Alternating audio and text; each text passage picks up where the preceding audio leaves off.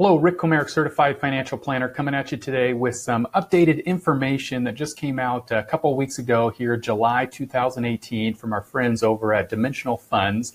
And this is titled Pursuing a Better Investment Experience, because who doesn't want a better experience? I think we all should want a better investment experience. There's 10 points here, so we'll try and get through all of these. The first is embrace market pricing.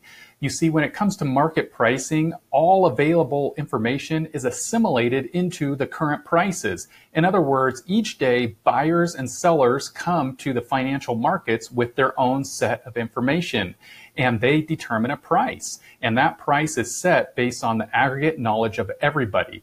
So the first point is embrace the current market pricing, because that's pretty much the knowledge of the crowds, as it were. Along with that would be point number 2. Don't try to outguess the market.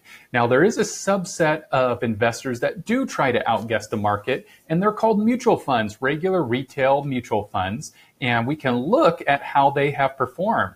Here's the US-based mutual funds from 2003 to 2017, so the past 15-year period. And what we see here in the light green bars is all of the mutual funds that were out there in terms of stocks and bonds.